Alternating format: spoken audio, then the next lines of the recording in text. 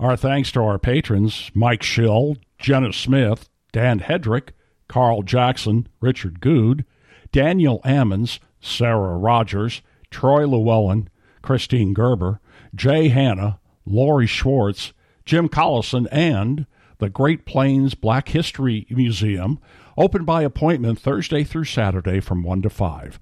The North Omaha History Podcast is a volunteer effort, but you can help us meet expenses by becoming a patron for as little as $1 a month. Go to patreon.com/Omaha. Welcome to the North Omaha History Podcast with noted author and historian Adam Fletcher Sassy. Each week, Adam takes you on a guided tour through Omaha's dynamic past. When Omaha was founded, Carter Lake didn't even exist, but after a big flood, it became a playground for the people with amusement parks, resorts, a public beach, an airport, and a lot more. So Adam's here with the history of Carter Lake. This story begins with the image of a side-wheel steamer chugging up the Missouri River. The year is 1854, and way up north there's a little town called Florence, a little city called Florence. It's just getting its legs, and the steamer goes up to Florence and drops some folks off, and then it comes back down the river. And as it comes down the river, it has to go around a big elbow in the river. Literally hold your elbow up, and that's how sharp it was. And this elbow went up north, and then there was another elbow that was called the Saratoga Bend. And the Saratoga Bend turned, and then that steamer went south to Omaha City. In Omaha City, it might have dropped off a load of something or picked up a load of something else or brought some people or dropped off some people. But that steamer would keep going on from there, and it would head down to Kansas City. Well, St. Joe, Kansas City, all the way to St. Louis, maybe even some points beyond. That steamer ran up and down that river over and over, and one day a man showed up from New York State. We've talked about him before. His name was Erastus Beadle. And Beadle saw this elbow called the Saratoga Bend, and he said, "Why, golly, I'm going to build a town right here." He got investors, and he built a town. The town of Saratoga at 24th and Ames. Well, Beadle's town didn't last too long, formally anyway. But it built up. There was a dock, there were warehouses, there was all kinds of things happening. And it was a busy place right there on the river. Beadle had two places going. One up at 24th and Ames, the other one down at Saratoga Bend. He called that second place on Saratoga Bend Sulphur Springs. And in Sulphur Springs, he had a logging mill. He had a few stores, he had a hotel, and there was a big dream to build up a lot more when he put in a steamboat landing right there for those steamboats to stop at. Well, only one steamboat ever reportedly stopped there. But the Sulphur Springs themselves kept flowing. They burst out of the cliffs by North 24th Street, and they stayed popular for another 75 years after. That Saratoga Bend, though, it changed pretty dramatically, Steve. It was only in 1877, just over 20 years after Saratoga was formed, that elbow, called Saratoga Bend, stopped being part of the Missouri River entirely. That's right, it just quit. There were huge floods that came down the Missouri River that year. And these floods washed along, Nebraska knows its floods, by that one that we had just the other year that washed over the airport and all kinds of areas down there, begins to give you a hint at the power. But in 1877, there were no dams on the river. There was no Army Corps of Engineers trying to fix the flow and make it work. Instead, it just ran wild. And when this river ran wild, it whipped away from the Saratoga Bend and cut off that entire section and left a big lake right there. That big lake was shaped about like an oxbow, about like an elbow. You know, an oxbow. It was the big wooden thing that went over the shoulders of the ox that let them carry wagons behind them. Well, that oxbow lake stood there. It stood there for another couple of years. Almost right away, there was a big legal battle between the state of Nebraska and the state of Iowa because each side wanted the land of East Omaha. East Omaha had already been formed by 1877, but it was located over where we think of as south of the airport today, in between the airport and the river. This was a little town. It was a scruffy little town. It wasn't a legal town. It was just kind of sitting there with all kinds of houses laid out on rough roads and pretty informal. For a while, each side wanted East Omaha, then each side disparaged it, and they called it terrible. That went back and forth until 1912. But in the meantime, people wanted to hang out at this Oxbow Lake. They started calling it Cutoff Lake because it was cut off from the river. They had sailboats, they had cabins, they had all kinds of things that they were putting up there at Cutoff Lake. Omahans needed things to do, man. They wanted to hang out. They wanted to play and have fun. And in 1877, there just wasn't a lot going on. So they went down to that lake. They cut down the brackets. They cut down the snake grass. They built up these cabins. They put in boardwalks. Around 1890, the population of Omaha started to boom. There was a little recession that decade, but it grew from 1890 to 1900. It went from 30,000 people to 140,000 people in Omaha. So you could see it was bursting. There were just a couple of few public parks. There was a lot of gambling and prostitution in Omaha, but there weren't things for families to do or parents to do or children to do that were safe and healthy and good times. Well, they started calling Cutoff Lake Lake Nakoma.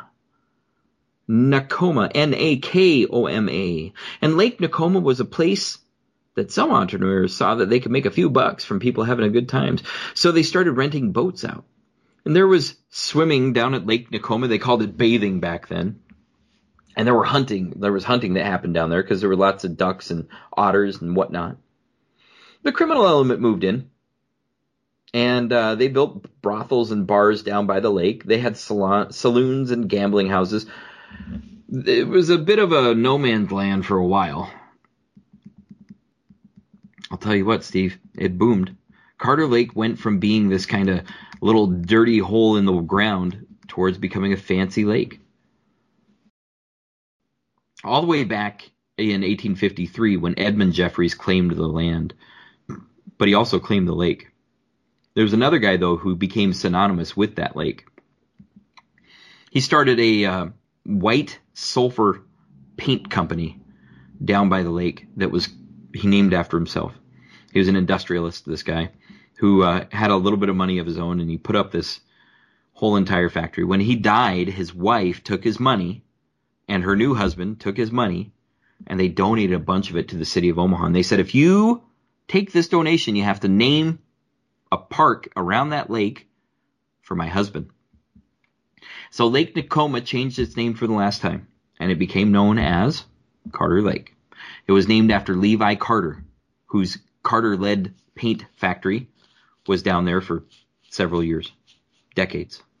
Not only was there Carter Lake, but there was also the Levi Carter Park. And then there was the Carter Lake Shore Drive and the city of Carter Lake, and then the Carter Lake Club, the Carter Lake Elementary School, the Carter Lake Improvement Club, and the Carter Lake Ball Fields, all named after Levi Carter or his lake.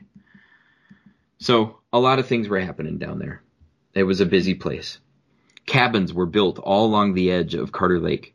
First, they were built on the northeast corner of the lake. It's hard to imagine this today because there's no sign of them ever having been there. But so many cabins were built there that the area was eventually called Cottage City. It was named after the cottages because it was such a cool place to go and hang out. And Cottage City had dozens of cabins. If you want to read more about it, look it up on NorthOmahaHistory.com. But Cottage City wasn't the only one, because right across the way, some entrepreneurs bought a bunch of land and they opened up their own club. That club became called Carter Lake Club. It had other names. It was the Cortland Beach for a little while. It had an amusement park that was built there. The first Ferris wheel in Omaha, the first scenic railroad, they called it back then. Today we call it a roller coaster. Maybe the first merry-go-round, the big mechanical kind with music and up and down horses. All kinds of things were happening right there at Cortland Beach. There was a gigantic dance hall built where they had a restaurant and people came down to recreate and have a good time. They'd drink their mint juleps out on the porch, getting the mosquitoes and smacking them with the fly swatter. Or they'd sit inside and just bask with the sun or dance away the night, doing the jitterbug and other things that they did back in those olden days. Steve, it's hard for us to imagine now, but there was no recorded music when they opened up Cortland Beach. Instead, everything was a live band performing. And it was a heck of a place. Fun seekers from the near north side, Florence, Benson, and Gifford Park came on down, and they had a great time. People came from downtown Omaha, from the Gold Coast, and all over. They eventually built a school, the Cortland Beach School. They had churches down there. And the Carter Lake Club eventually turned into a regular residential area. It was eventually sold and became the Rod and Gun Club, right there on the edges of the lake. There was a beach that was opened up there on the Carter Lake side that we know of it today, the south side of Carter Lake. And beautiful postcards from the 1890s all the way through the 1920s came rolling out, and you can find those across the internet or on NorthOmahaHistory.com, where I have a collection of them in my article about the history of Carter Lake. Dance halls and good times all over the place. A couple different amusement parks opened up down at Cortland Beach, down at Carter Lake. One amusement park was called the Lakeview Park. They had their own Jack Rabbit coaster, which was another early roller coaster. Later on, 50 years later, there was another amusement park that was opened up at Carter Lake that was called Kittyland. And Kittyland had its own roller coaster and entertainment boat and all kinds of good times. There was a dance hall. There was a concert space. There were bowling alleys all along the lake. There were also ice houses built at the lake to harvest all of the product that lake could bring out. People recreationally fish there since the day that lake started in the 1870s. And still today they fish recreationally. The state stocks it with new fish all the time, and it's a heck of a place. There were race tracks that were built down there. Eventually, Cottage City was closed, and the houses that were in Cottage City were put on skids and dragged across Carter Lake during the wintertime on the ice. That's right, Steve. Those cabins became mobile, and they went from Cottage City over to the Carter Lake Club, where some of them might still sit today. It's hard to know. We don't really have a key on it because the dates changed so much and the ownership of those properties changed a lot. Regardless, though, the racetracks that were built down there had famous racers like Eddie Rickenbacker, a powerful figure in Omaha history, and a whole bunch of other folks involved at the Carter Lake Race Club. So many other things happened. There were railroads that came and went. The streetcar came into down Locust and all the way to the beach. On the Omaha side in the Levi Carter Park, there was a municipal beach opened in the 1890s that was rebuilt in the 1910s and then rebuilt again by the Works Progress Administration in the 1930s. Steve, there was a Works Progress Administration camp. Remember the Civilian Community Corps, they called it, the CCC. It was an emergency labor program started by the U.S. federal government. They had a camp right there at Carter Lake, and they built these bathhouses that still stand today. You can go see them right now in Levi Carter Park. Almost 100 years old. They were just renovated by the city of Omaha a couple of years ago, and they are cool. That's actually where Kittyland was for a while, for a decade. Now, a lot of people know that there were some shady things that happened down around Carter Lake, whether it's a Chez Paris or other clubs that were down there. They had dancing and great bands, but they also had a lot of gambling and some prostitution and other shady things that happened. But it was a heck of a place. Young people grew up there. Families had great times. And then it began to morph.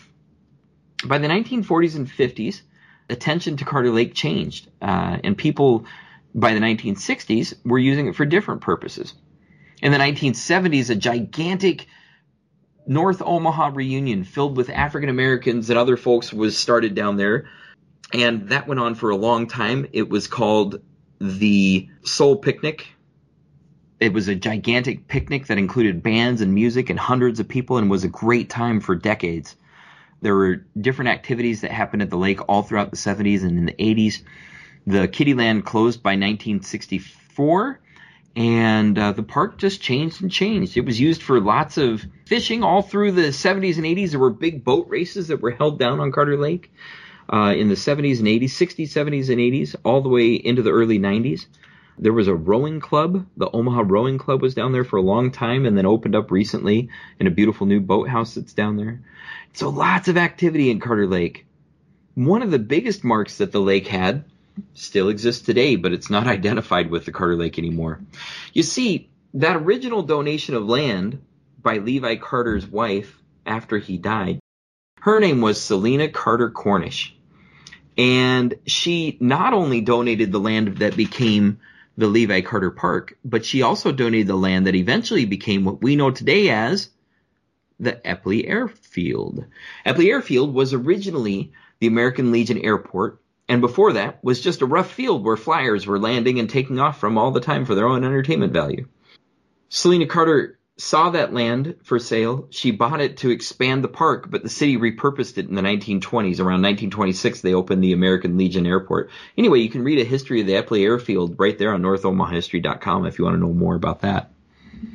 There's also articles on Kittyland and Cortland Beach, the Rod and Gun Club, and other features in that area, including the Carter Lake Racetrack, the truck farms that were down in East Omaha. So many different things have come and gone. The good news is that the city of Omaha and the Omaha Parks and Recreation Department is paying attention to the area again. In addition to investing in the bathhouses, they also have redeveloped a lot of the lake and brought it back up to a nice standard for people to enjoy.